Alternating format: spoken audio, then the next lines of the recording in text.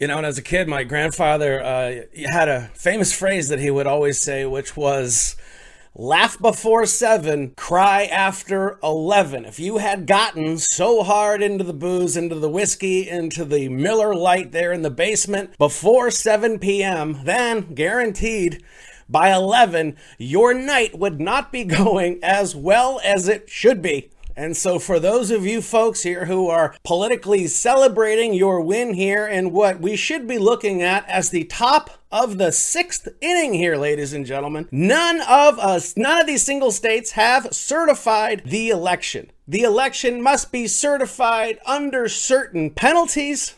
There are certain legal challenges to go. The fact that 300,000 ballots in Pennsylvania were processed without a single Republican witness to the count is enough. And we already have 2 judgments from the Pennsylvania Supreme Court, which have yet to kick in. So expect legal challenges in every one of these battleground states. Expect that this battle that we're going to see here in Georgia, the runoff of these senator races is going to be neck and neck. It's going to be all eyes on. For those of us who have been listening to either Iron Brigade here or Whiskey and the Surfer, we know that as soon as you saw the pictures of the massive rallies juxtaposed against the minimally attended circles, that in the same way they broke the brains of the left in 2016 is the opportunity now to break the brains of the right here in 2020. You've been given a choice now to either fall into a pit of depression or continue in your God-given right to be a confident, positive person, allowing for the confidence in your nation and the processes on board that the good guys will continue to be the good guys. The bad guys will continue to be the bad guys. The media, who has said from the beginning, Hillary Clinton is going to win, just accept it. It was stolen from Hillary Clinton, just accept it. Donald Trump is a Russian spy, just accept it. Kavanaugh is a serial boofer, just accept it. Oh, he's impeached and we have him dead to rights on a perfect phone call. Folks, you have to accept it. COVID, the stats, flip-flopping, masks, no masks, believe science, don't believe science, dancing in the street is good, going to church is bad. Just believe us, we're the media. And here's the election. We all came out and in lockstep said, this is the winner. The pyro goes off in the background, and not a single state has been certified. So we have the certification process, we have the legal challenges process. And so, again, congratulations to you folks celebrating in the streets. I pray that it remains a peaceful celebration. And we should pray for the soul and the safety of our nation, that it does not descend into riotous and mob violence, because the National Guard and the federalized police no longer have a quote-unquote election to be nice behind. If they need to start cracking heads, ladies and gentlemen, then heads will be cracked. Understand that that is going to happen, all right? So we have this lame duck process now where all of these legal challenges are going to go, the counts and the recounts, and finally the certification. And then comes the faithless or faithful elector process. Do the people involved actually stand up and then follow the mandate? So there's going to be all of this. They have the voting process, you have the illegitimacy and the legitimacy of the voting process. Then it moves to certification. Then you have the legal challenges.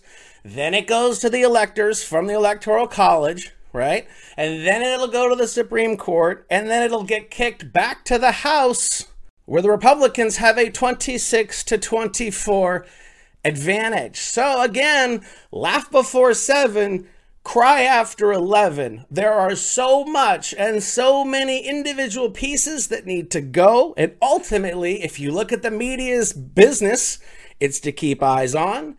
It's to continue to inflame rhetoric. It's continue to have you clicking and following because their profits must maintain themselves or there are going to be many, many journalists and activists and corporations who are going to be out of business because they have hung their entire business model on one single Donald Trump. Again, every single process has to carry itself out. This is not the end of the ball game. For those of us in the baseball world, it'd be a shame. It would be a shame to watch some team celebrating on the mound, piling at the top of the sixth inning. You might go, well, that's strange. We still have 3 innings to go. It's the guy who's celebrating on the green at a golf tournament who then has to go in and then sign and certify his scorecard. And if there's something not right on his scorecard and he certifies it, guess what? They lose, because those are the rules. The media doesn't call this. I don't call this. There's enough proof of voter fraud and disenfranchisement of your vote across all 50 states to have challenges. Donald Trump has not yet conceded. And so wouldn't it be an awful and a also hilarious visual to see the media celebrating, the streets celebrating, Joe Biden's clone and Kamala Harris on their stage in front of empty Jeeps. The pyro and the Technics go off in the back. What a visual to play juxtaposed against our laws being enforced. And again, the good guys will continue to be the good guys. The bad guys will continue to be the bad guys.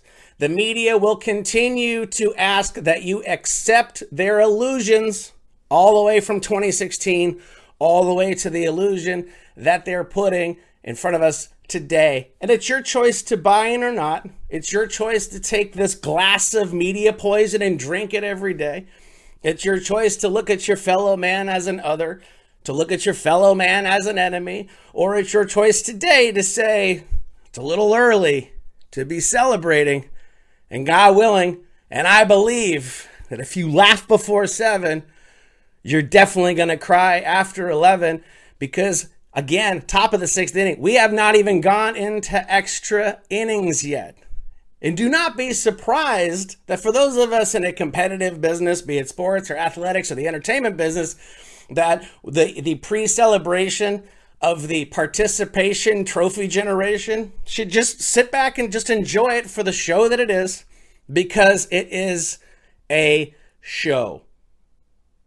The media has clowned themselves. The good part of the media clowning themselves is that independent media is now exploding. For all of us, thank you for sharing the stuff on Facebook and following along in the minutia and understanding that we are a long way away from this finally being decided. And if it goes through every single legal process, then God bless you. President-elect Joe Biden, future president-elect when they run his ass out on the 25th Amendment, Kamala Harris, God bless you. But then here comes the political retribution for those people who stood against the state. We know what they did to the Tea Party conservatives in retribution. We know what they've done to people as far as the cancel culture. We know what has happened over the course of histories in societies where they've had elections where no one could believe the results of the election.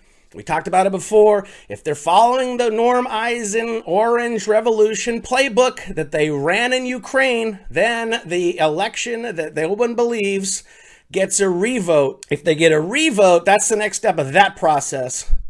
2 revolutions later from that, we have armed militants killing people in the streets. So again, they're following a certain playbook. You should be aware of it.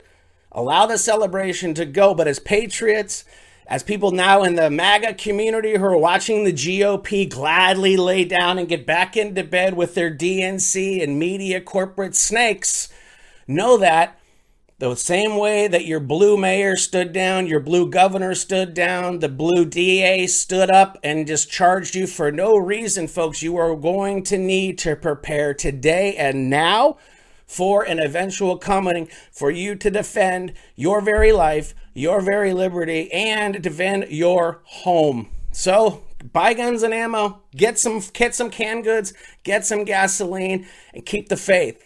Laugh before 7, cry after 11. We win this. God wins. God bless America.